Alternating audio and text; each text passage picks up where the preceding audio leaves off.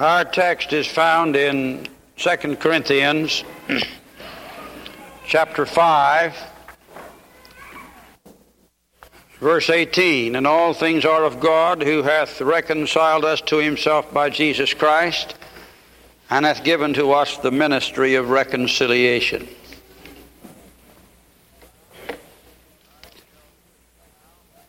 I shall speak now upon what the new confession of 1967 has done to the church. Next Sunday evening, the Lord willing, I shall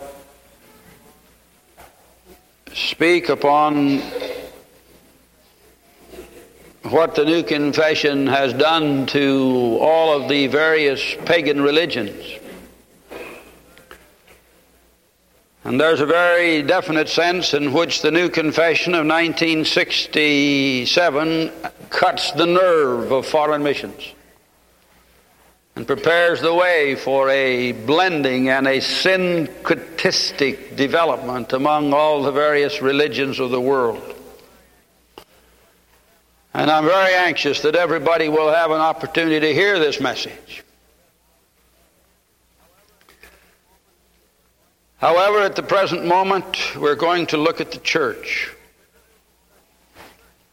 And in the new confession, the church becomes all important, becomes powerful, very, very powerful. It is to be a great church, dealing with the political and social and economic affairs of mankind and of the governments of the world.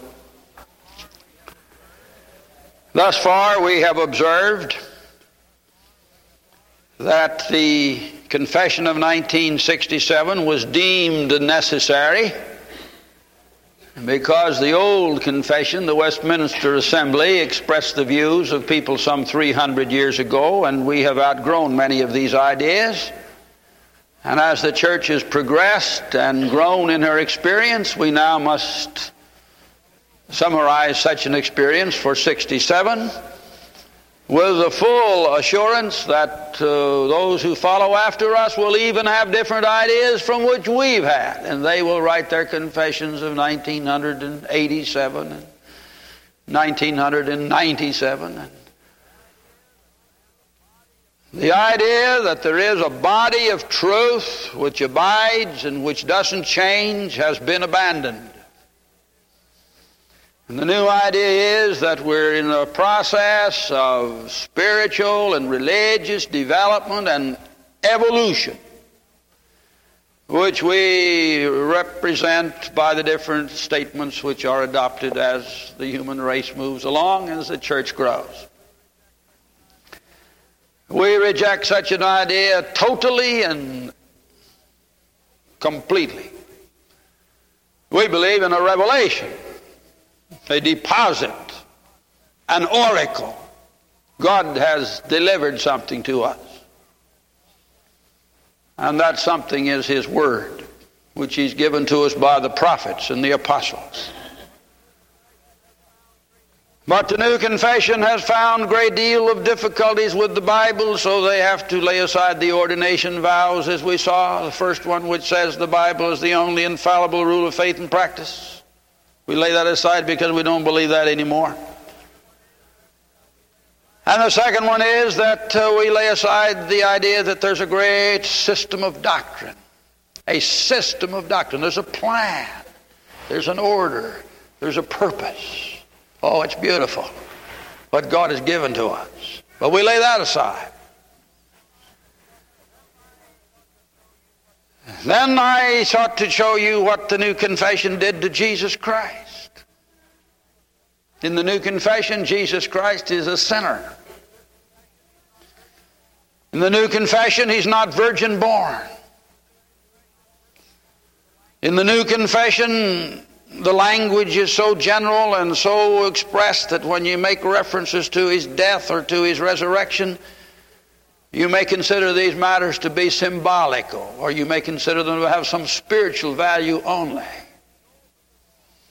And the church has opened the door for fellowship and presence in her midst of those who no longer believe that Christ was without sin, or that Christ was indeed the second person of the eternal Trinity.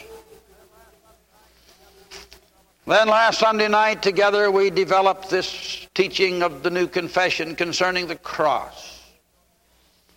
And we endeavored to show you that the new confession says that the cross is a mystery. And they seek to take the great teachings of the Bible concerning the vicarious substitutionary atonement and the great transaction of that cross and relegate these matters to the realms of theory. And then they seek to hide all this mystery and all these theories back up here somewhere in the love of God. And that's all they talk about is the love of God, but they have no cross with any blood. And we saw it. That's what they did to it. And sometimes as I think about this, they come just as close as they can to the cross, but they are determined not to bear testimony to its real truth. Same thing in regard to the Bible. They reject the Bible as the infallible Word of God, and yet they praise it and they speak in high terms of the Bible, and it makes no difference how you may exalt or eulogize or praise the Bible as long as it is the words of man and not the infallible Word of God. You dishonor it and you reject it. But now we come to the question of the church. And what we have and what is so interesting for us to see now is that as we lay aside the Bible, the church moves in to take a place of prominence, take the place. And as we lay aside the emphasis upon the individual, the community comes in to be the dominant and the main emphasis that we must now present. And so we turn from the Bible to the church, and we turn from the individual to the community. That is the transition when it comes into this matter of the church. I want you to recognize that in this new confession, and those of you who have copies of it in your hand, find that the great second part deals with the mission of the church, and paragraph number 1 is entitled Direction. Direction. And what's interesting about it is they have changed the direction. But you don't recognize it at first, but it's here just the same. They have given the church an entirely different direction. And then the second paragraph deals with forms and order. And the first thing that they're concerned about is to convince the church, the people of the church, and those who occupy the pews of the church, that they've got to lay aside the old concepts of the church and they've got to develop a new concept for the church. And in line 297, the institution of the people of God change and vary as their mission requires in different times and places. Beloved, the institution of the Church of Jesus Christ does not change, and its mission doesn't change as circumstances may change from time to time. The church, as I pointed out in my message this morning, is a divine, godly ordained institution. God has ordained it and established it. It's not for us to manipulate it and turn it around. We're seeking to carry on the work of the church according to the pattern and the plan that God has given us in the Holy Scriptures. In the Old Testament, He told them how they wanted the tabernacle built, and they built it the way He told them to build it. And in the New Testament, He's told us how He wants us to operate the church, and it's our task to follow the New Testament teaching concerning the nature and the ministry of the Church of Jesus Christ. But the New Confession says the institutions of the people of God change. Now, the reason they say that is because they're changing it and they want it to be changed, and they're laying a foundation in their New Confession for the change. The church is not to change in her position. She's under the Word of God, and she must exalt the Word of God. The church is not to change in her message. The message is identically the same. And what we have here is that the leaders of the church in our day are now saying that the church must change and our message must vary to meet the changing times and conditions of our particular day. And our emphasis is that instead of conditions changing the church and its message must change the conditions. And instead of the world determining the program and the nature of the church's ministry, the church, through its ministry, must change the world by the power of the gospel of Jesus Christ. Now, when you read this, next sentence, it's on line number 299, the unity of the church is compatible with a wide variety of forms, but is hidden and distorted when variant forms are allowed to harden into sectarian divisions, exclusive denominations, and rival factions. Now, what they have done at that point in the new creed is to give a confessional basis for the great church union movement and for the great ecumenical church. The unity of the church is compatible with a wide variety of forms. Let's get a big unity, bring all of them in now. It's a wide variety. We'll have one great big body with all these things in it. And this unity is hidden and distorted when variant forms are allowed to harden. And this is the attack which has been going on in our day against the various denominations of the Protestant world, attacking them as sinful, attacking them as something which we must now eliminate, and we must bring all our churches together in one great superstructure. And that's in the New Confession. It's put right in there.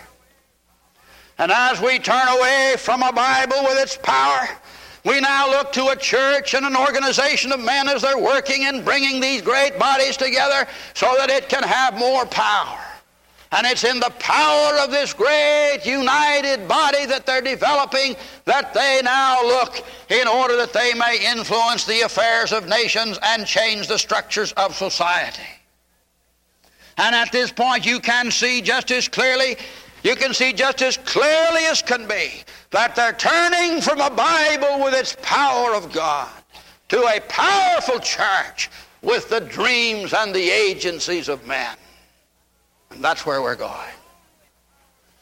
And the only power, as I pointed out in my message this morning, is the power of the gospel. The power is not in the church. The power is in the blood. The power is not in an organization. The power is in the Holy Ghost. And it's the preaching of the gospel which the Holy Ghost accompanies and which the Holy Spirit uses in the hearts of men. So the first thing that I want you to see in the New Confession is that they have laid a foundation for a turning away from the old concepts of the churches to a great united concept of one great world church. And actually, they have laid the foundation in this confession for the Presbyterian Church, the United Presbyterian Church, to cease to be the United Presbyterian Church as it moves into this big ecumenical union. It's all there, just as clear as can be. The pattern has been outlined, and the structural basis so far as the creed is concerned is now prepared for it. And these men intend to go ahead They intend to push, they intend to drive in this great program to bring all these churches together in one great super organization. And that's where they're going. And beloved, you're not going to be able to avoid it. You're not going to be able to get away from it. The influence is going to become so dominant and the appeal so great as they use the press and the radio and the television, all of these things to bring the ideas along this line before the people so they can bring them in and herd them along in the great mass movement as they seek to develop this world church. And that's why this sermon tonight is important that you understand it. It's not the church that we're seeking to glorify. It is the gospel of Jesus Christ which we seek to honor.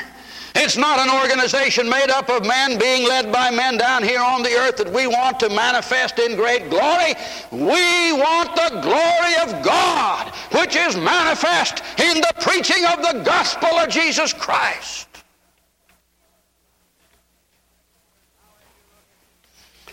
Now, as you look at this new confession, there's another tremendous emphasis. And it's an entirely different direction from what we've had in the past. Will you turn with me right to the very beginning of this new confession? It's on page 186. The first sentence under the section dealing with the church. To be reconciled to God is to be sent into the world as His reconciling community. Here's a reconciling community, which is another term for the church. And to be reconciled is to be sent out here into this world as this reconciling community. And then we find this same emphasis over a little further in this new confession on page 188. In 188.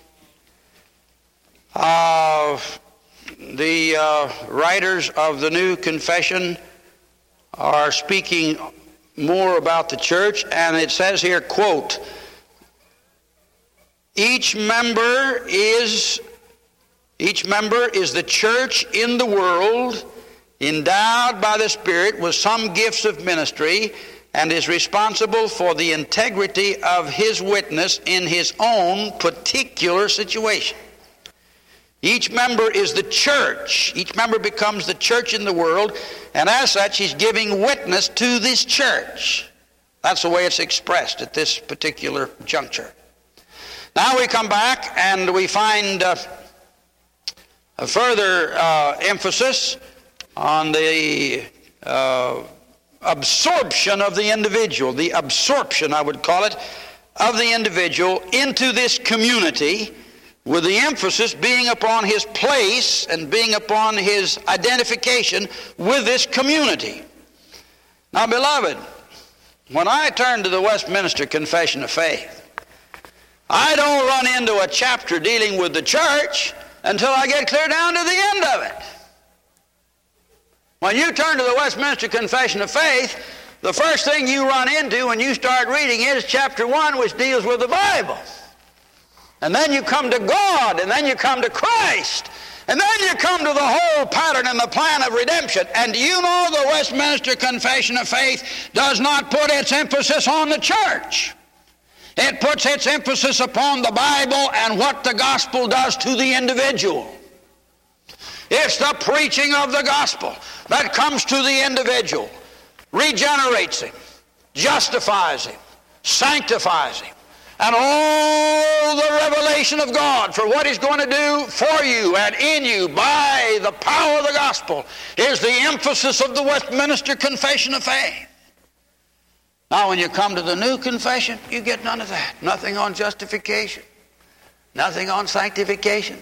The individual in the new confession is absorbed into the community. And the community becomes the big emphasis, and this community becomes what is here called a reconciling community.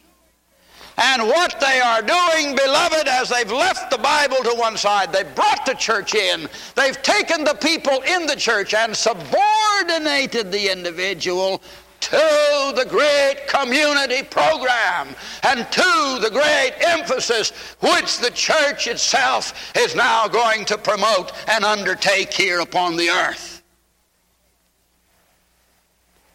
It really changes the situation so far as the place and so far as the function of the individual.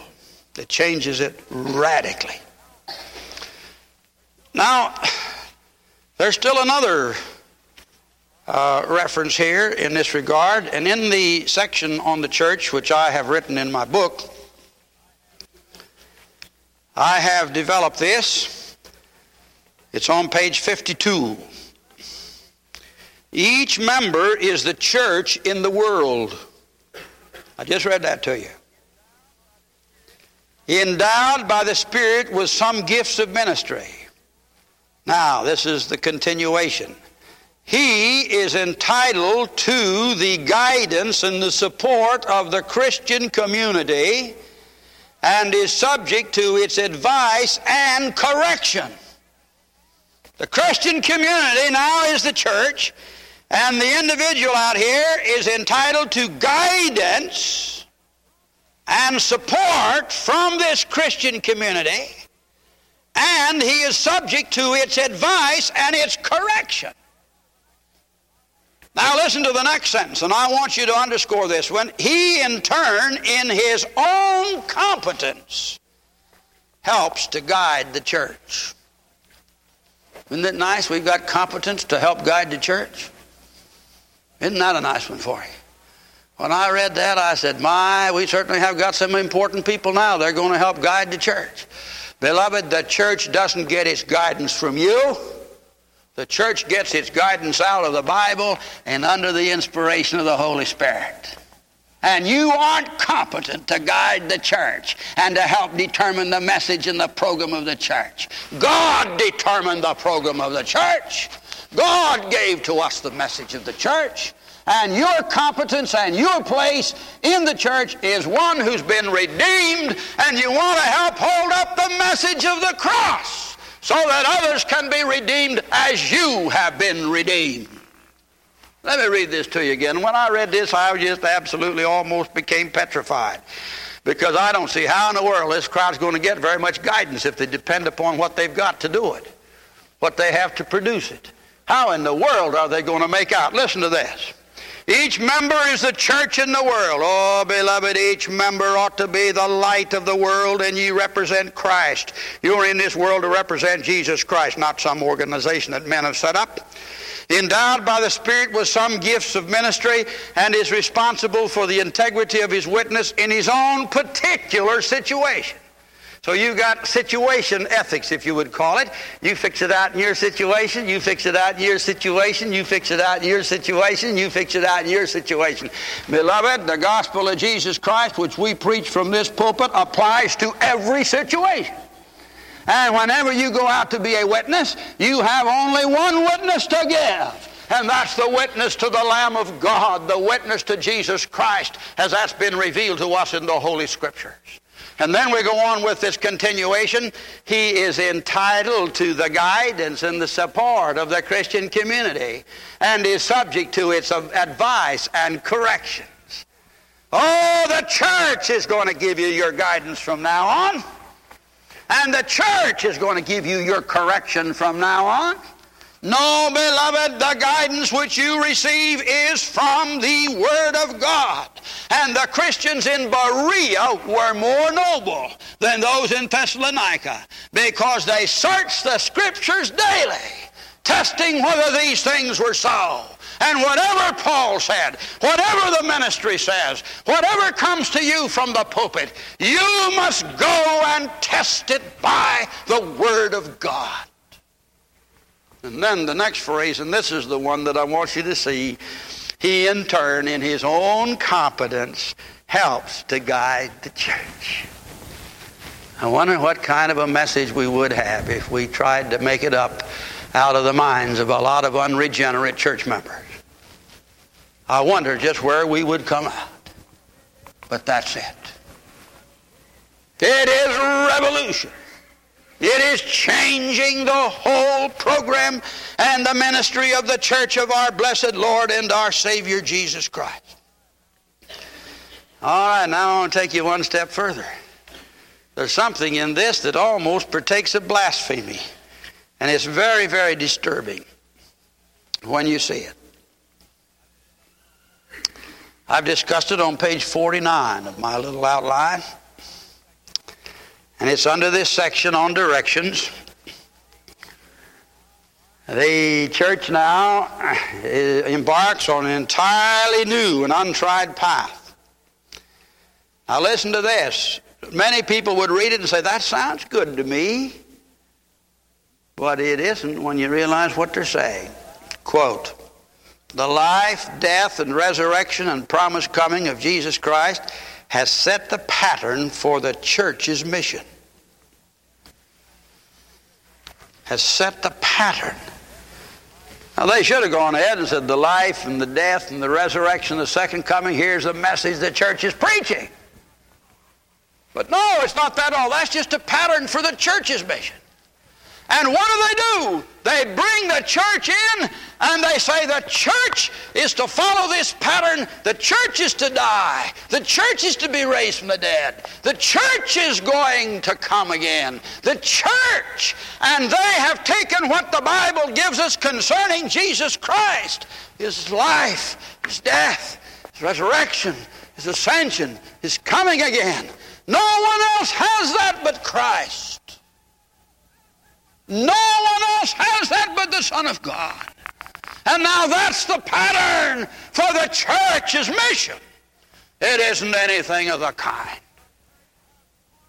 The church has one mission. And Jesus Christ said, go ye into all the world and preach the gospel, baptizing them in the name of the Father and the Son and the Holy Ghost. But here they've taken these great things concerning Christ. They've laid Him aside. And now they say the church is going to have this pattern. Would you kindly tell me when the church died on a cross for sin? It never has, it never did, it never can. That's not a pattern for the church. The church isn't going out and dying on some cross for somebody's sin. Jesus did that, and only Jesus did it. That's what it says. But it's beautifully put there, and you say, well, they've got a reference to the death and reference to the resurrection. Is that the pattern? Beloved, when is the church going to rise from the dead on the third day? Would you kindly tell me? Where's the empty tomb out of which the church came? There is no such thing. Beloved, that empty tomb had in it the body of the Son of God, and when He came up, it was empty. And no church is going to be put in a tomb like Jesus was and come out as a pattern of its ministry. That's not the pattern of the ministry of the church. The purpose of the church is to do exactly what I'm doing tonight. Stand up and preach the Word of God. Go ye therefore and teach all nations. Teach them what? All things which I have spoken unto you. Now you know why they have this idea that the church is going to die? You know why? I want to tell you why it's there. Do you know what these gentlemen are saying? They're going to build this great union, this great ecumenical union. They're going to put all these churches together. And they say now that the churches must be willing to die. And then they'll be resurrected inside the big church. And that'll be their new life. And they say it over and over again. The churches must die. The churches must die. No, beloved, the churches must not die. They must be alive and they must preach the message of the cross. And that's all they're supposed to do, is to preach the whole counsel of God. But how they take this and twist it around and they say the church is going to die. Well, I think maybe their churches are dying. But they're not dying for the reason that Christ died. They're dying because they don't have any word and they don't have any power and they don't have any life. But they're dying all right. And that's the reason why I put the title of my book, The Death of a Church. Beloved, there's only one thing that can keep the church alive, and that's the Holy Ghost. There's only one thing that can keep the church alive, And that's the gospel which saves sinners and gives to them the gift of everlasting life. That'll keep a church alive. Nothing else will. All right, let's move a step further. You know, beloved, when I begin to expound this to you, and I look at you, dear people, and I said, am I getting through to you people? Are you people getting these things? And when you think of the millions and millions of church people in this country that are nice, good people, and they have good motives and good purposes, and all this is going on up here and taking place, and nobody seems to know about it, nobody tells them about it. They don't even begin to comprehend what's being done. And you have a tremendous revolution taking place in the very nature of the church, the very basis of the church, the very function of the church, and it's taking place right in their very midst, and they don't even know it. They don't even recognize it's taking place. But now I want to take you to the great climax of all of this. And I want to develop this for you because this is the climax of it. They talk here about the church's ministry of reconciliation. The church's ministry of reconciliation. And this community becomes the reconciling community. Oh, beloved, I stand in this pulpit and it just breaks my heart to see this thing done. Beloved, if you're going to be reconciled to God, the church doesn't do it. If you're going to be reconciled to God, we're not the reconciling community. We're nothing of the kind. All in the world we are the bearers of a message. We have a message that's been put in our hands, and the whole work of reconciliation has been accomplished and completed for us by God. Church doesn't take part in a reconciliation community of some sort. Beloved, if you are to be reconciled to God, you recognize that you have nothing to do with that reconciliation. You have nothing whatever to do with this great work of bringing you back to God. You can't get up and take one step on the road back to God. It's impossible for you to do anything to bring yourself near to God or to bring you into a place where you can say, Lord, I'm ready to be reconciled. Why not get together and let's discuss the subject? No, beloved, the reconciliation that the Bible speaks about is a great and glorious act of God when on the cross of Calvary Jesus died for our sins and paid the complete penalty. He removed every barrier. And when it comes to being reconciled to God, you don't have anything to do with it. God does it all. It's all on His side. It's all on His part. And He sent His Son down here to take our sins upon His own body and to die for them. And all in the world you and I have to do is to go out and say, my friend, be reconciled, be reconciled, be reconciled, be reconciled. And He says, how? Believe the gospel which God has provided so that you may be delivered from your sins. And the only thing you need to do to be reconciled to God is to believe that Christ died for you. That's all. The church isn't a reconciling community. It's a company of people that are maintaining the preaching of the Word. That's all.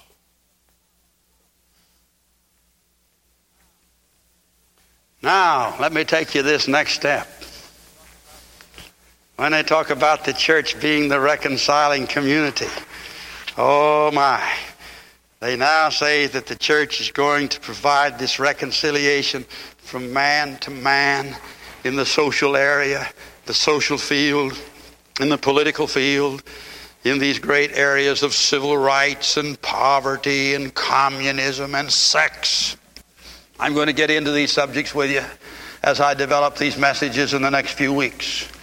But, beloved, when they come at this point and take this word reconciliation, we have a ministry of reconciliation. Our ministry is to tell you that God sent His Son to die for you, and you believe and you'll be reconciled to God.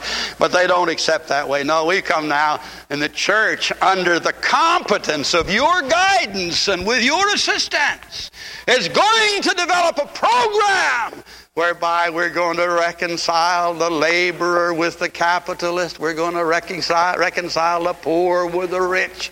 We're going to reconcile our capitalistic society with the communist society.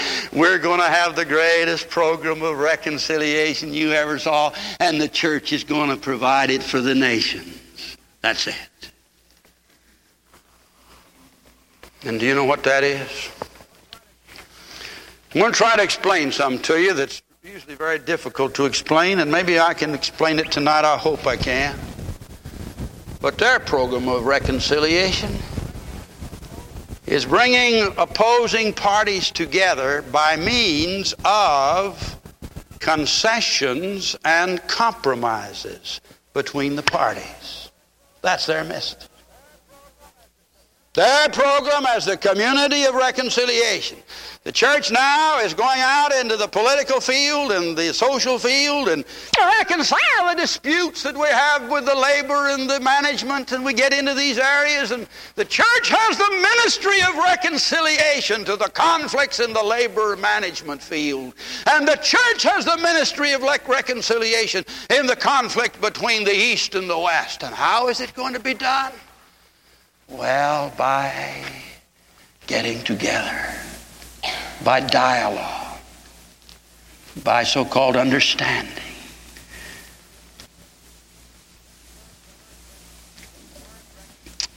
The word reconciliation at this point is taken out of the Bible and had read into it a content and a meaning which isn't anywhere to be found so far as the gospel of Jesus Christ is concerned. They have perverted the tremendous concept of the Scripture. But this is the way it works, and I want you to see it. I'm going to describe it for you. And then when I get through describing it for you, I'm going to give it the kind of title it ought to have. But here's an opposing view over here. Here's another view over here, and these views are in conflict, and that's the struggle we're engaged. And I'm going to use, if you will please, the conflict between the communist world and the free world. I'll speak one night on that subject, but I want to use it. Here they're in conflict, and we're going to have to reconcile. And the church now is going to be the reconciling community in these areas. And we're setting a great example right now by having all the churches from the Iron Curtain countries with the churches in the United States, all of them in the World Council of Churches. And we're all getting together in these areas. And we're going to have to bring the nations of the world together in unity so they can have peace. And how do you do it? Well, the idea is that they'll come into closer relationship as the conflict is joined and as they speak about reproachment. And the men over here on the side of the West are willing to make certain concessions. And the men over here, they'll say you'll have to make certain concessions, and you come a little closer together. And then you finally get united on this point. We say we've gotten together. And then all of a sudden, the new point becomes a point of issue, and then somebody else gets a big struggle over that one, and they begin to fight along about that, and then you come together and you have a word which is being used today, and you hear it, but you don't get the significance of it. They call it consensus. Consensus. And the consensus is that you bring this opposing view, and you bring them together in a consensus. And that gives you the reconciliation they're talking about. But when you get this new consensus here, then you have another conflict dividing, attacking this, and then the conflict goes all over again, and then you have to have that reconciled, and you get another consensus. Now, do you know what that is? That's not the gospel of Jesus Christ. That is what you call the dialectical. The communists call it dialectical materialism. Philosophically, it's Hegelian. The Hegelian, the great philosopher Hegel, discussed the sequence of history in the terms of what he called the dialectic. And history is nothing but opposing parties coming together. Here's a thesis and here's an antithesis, and they clash and they clash and they clash, and finally they come together in a synthesis. And then the synthesis becomes a new thesis, and you have another antithesis, and you have a struggle and a struggle and a struggle and a struggle. And finally they come together in another synthesis. And then that synthesis becomes a new thesis, and then another fight, and an antithesis, and a struggle, and a struggle, and a struggle, and a struggle. And when you get that brought together, you have another synthesis. And that is the dialectical. That's what it is. Now just look at what it does to you. Here we are over here as a Christian religion. We're not going to be a party to compromising it in order to have some kind of a synthesis. Here's the revelation of God, which supports the one and only gospel of salvation. We're not going to compromise so we can have some kind of a synthesis. We're not going to do it. So here we stand. We won't compromise. We won't yield. And beloved, I want to say to you tonight that this is the battle, this is the struggle with the mind of our country and the mind of people tonight, and it goes right to the very heart of this thing. Imagine starting out over here with this position of freedom, and then you make compromises for the sake of unity, and then you get a new position. Then you make compromises for the sake of unity, and then you make compromises for the sake of unity. And after you've done it 3 or 4 times, you're a million miles away from where you started. And that's what's happening to our world tonight. The communists say it, the ungodly say it, but how our political leaders do not understand it. But you and I say it, we're fully aware of it. And here now in the new confession, what do they say? Why, we must adapt our message to the conditions of a given time. And when the issues of our day have to do with civil rights, we've got to get a message for civil rights. And when the issues of our day have to do with poverty, we've got to reconcile the poor and the rich. And when the issues of our day have to do with communism, we've got to reconcile communism with our side. And you've got a dialectic, and what do they call it? Reconciliation. The ministry of reconciliation. And that's not the gospel of Jesus Christ, and it's a million miles from what the Bible teaches concerning the ministry of the Church of Jesus Christ. I've used an illustration or two of this in times past. I don't know whether I've used it here in the church, but let me just use you a simple illustration. And maybe this young girl can understand it. 2 plus 2 equals what? 4. Bless your heart, she knows that. 2 plus 2 equals 4, does it? Are you sure? How do you know? Who told you? Well, but now just a minute. We're living in an enlightened age. We're living in a day when tremendous knowledge is, and we have some great thinkers who've been able to develop the theory of relativity and a few other things. We've even got a new mathematics now, and 2 plus 2 equals 6. What are you laughing about? I'm just using this as an illustration, but 2 plus 2 equals 6. Now, how in the world do you think we'd get around down here at the bank if you had some people come in calculating their funds on 2 plus 2 equals 4, and the other half of town came in calculating their funds on 2 plus 2 equals 6? Wouldn't we have a nice affair down here at the bank of the town? Some of you folks get in jail before evening. But here it is. Here's 2 plus 2 equals 4. And here's the big crowd over here. 2 plus 2 equals 6. You folks aren't progressive. You folks are behind the times. You folks aren't keeping up with all the new knowledge. You folks don't understand what Einstein did for the world. You just don't understand these things. And so 2 plus 2 equals 6. But when you put them together, you got to fight. You have trouble.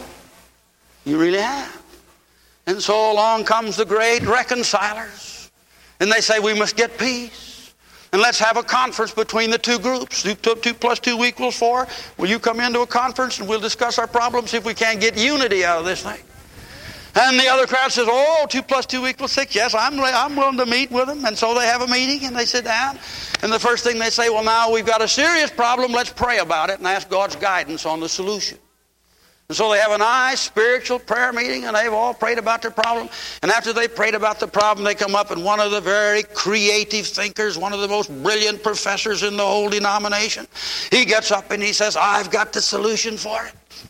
This will give us peace and order. Our banks will be able to operate in harmony, and we'll have no difficulty so far as our change is concerned. He says, are you men over here willing to sacrifice a point and come down a point? And are you fellows over here willing to make a point? Would you be willing to operate on just another basis? And they say, well, I don't know. That's kind of hard. Boy, it says it's unity, it's peace. We've got to get together. We've got to be reconciled. 2 plus 2 equals 4. We'll not go with 2 plus 2 equals 6. And so they put the pressures on. And they put political pressures on. And they put religious pressures on. And they put tremendous pressures on. You've got to make some concessions so we can be reconciled. What happens? They say, all right, we'll sign an agreement. And they come out and make the famous announcement with a great preliminary statement. Peace has been arrived at. We now have unity, and both sides have shown a very humble attitude. Both sides have shown a very agreeable attitude. And in the interest of the banking problems of the world, and in the interest of all the difficulties, we now will operate on the basis that 2 plus 2 equals what? 5. That's reconciliation. That's reconciliation. Now you can understand that because we're committed to 2 plus 2 equals 4, and that's written into the universe. That's written into the very composition of the creation. And you see that. And furthermore, after they get through with all this great unity program, lo and behold, here's a little fundamentalist over here by the name of Dr. McIntyre, and he says, I'm not going to sign up with you. I'm going to go on 2 plus 2 equals 4, whether you like it or not. Because that's the truth. There it is. The ministry of reconciliation under the new confession is a ministry which compromises principle, and it compromises truth with evil in order to have peace and unity. And that leadership will bring this old world of ours into confusion and disaster. And we're headed down that road tonight. Where do they get this phrase, ministry of reconciliation, out of 2 Corinthians 5? And they've taken a beautiful passage there that's just as clear as anything can be. That passage, 2 Corinthians 5, tells us that Christ was without sin. Clear as can be. That passage says, if one died for all, then all were dead.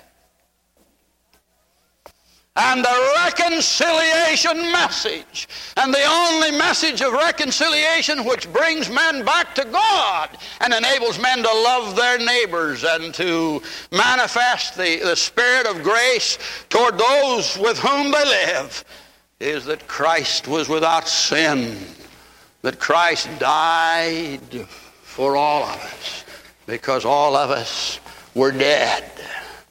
And now he, having wrought us to himself, we then turn to serve him with everything that we have and with all that we are. Beloved, you people here tonight better thank God from the bottom of your heart that you're living in a community and that you're in a church where your preacher sees these things and he can explain them to you and help you preserve a church on this earth which will have a ministry of reconciliation. We'll send out missionaries. We'll be personal individual witnesses to what the grace of God does for us. And we're not exalting the church. We're not interested in the so-called reconciliating community. We're interested in the cross with its cleansing power in the blood. That's the message of everlasting life. Talk about revolution. Talk about changing the foundations. You are living tonight in one of the most important periods of the entire history of the Christian religion. right here and now. They're changing the foundations. They're changing the purpose of the church. They're changing the message of reconciliation. And they've turned aside from an infallible Bible, and they've turned aside from a sinless Christ, and they've turned aside from a bloody cross, and they've turned aside from the great message of reconciliation. And now it's the church. To the church be glory. To the church be honor. And we are going to help determine that message of the church, because we have some competence. Oh, my Bible says, he that glorieth, let him glory not in the church, let him glory in the Lord. And no flesh shall glory in his presence. No flesh will build a church and say, Lord, we built this great church for you. No. Of him and through him and to him be all things, to whom be glory and honor and dominion and power, world without end. The power of the gospel, the power of the cross, the power of Jesus Christ in our lives. That's the message we have to give to you people tonight. Believe it, my friend.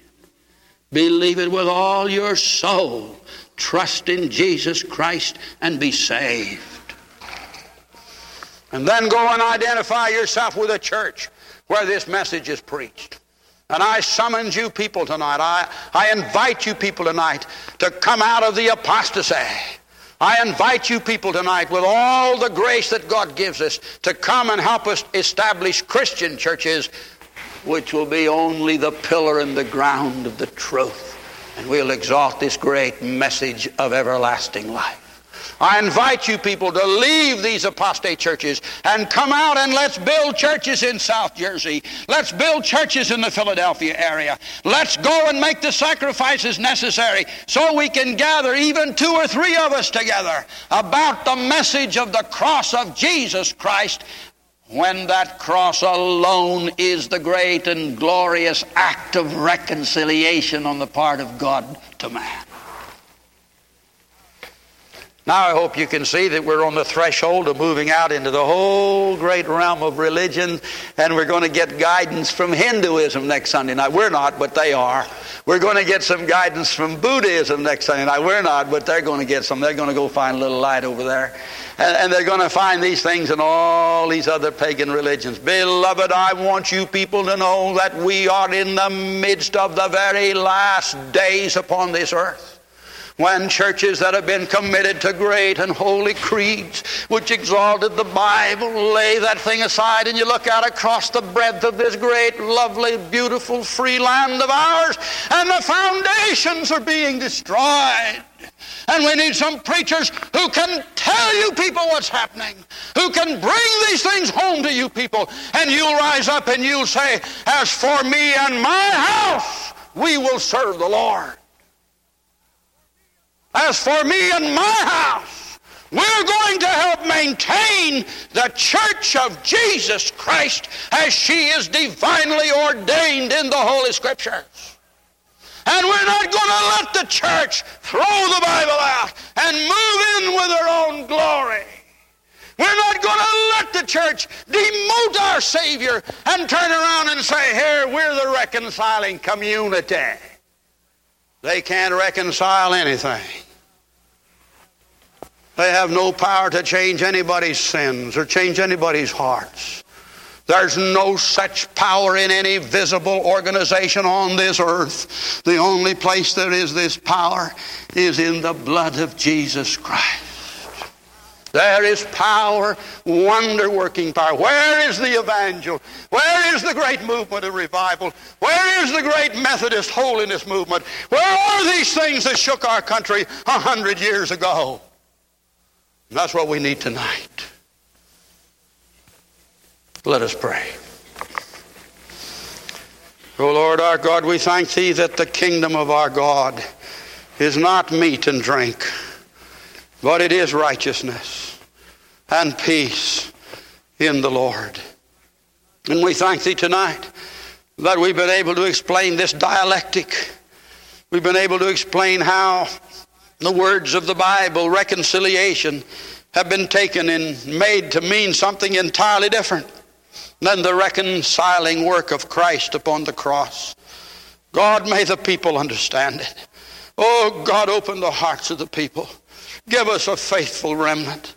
Give us men and women who will be concerned about their children, where they go to school, what their children are being taught, and how they're being instructed. Give us a church, our Father, filled with people who know the Lord and who have discerning minds. Give us a great company, our Father, who are going to stand in the last days, and having done all stand, waiting for that appearing of our Savior. Amen.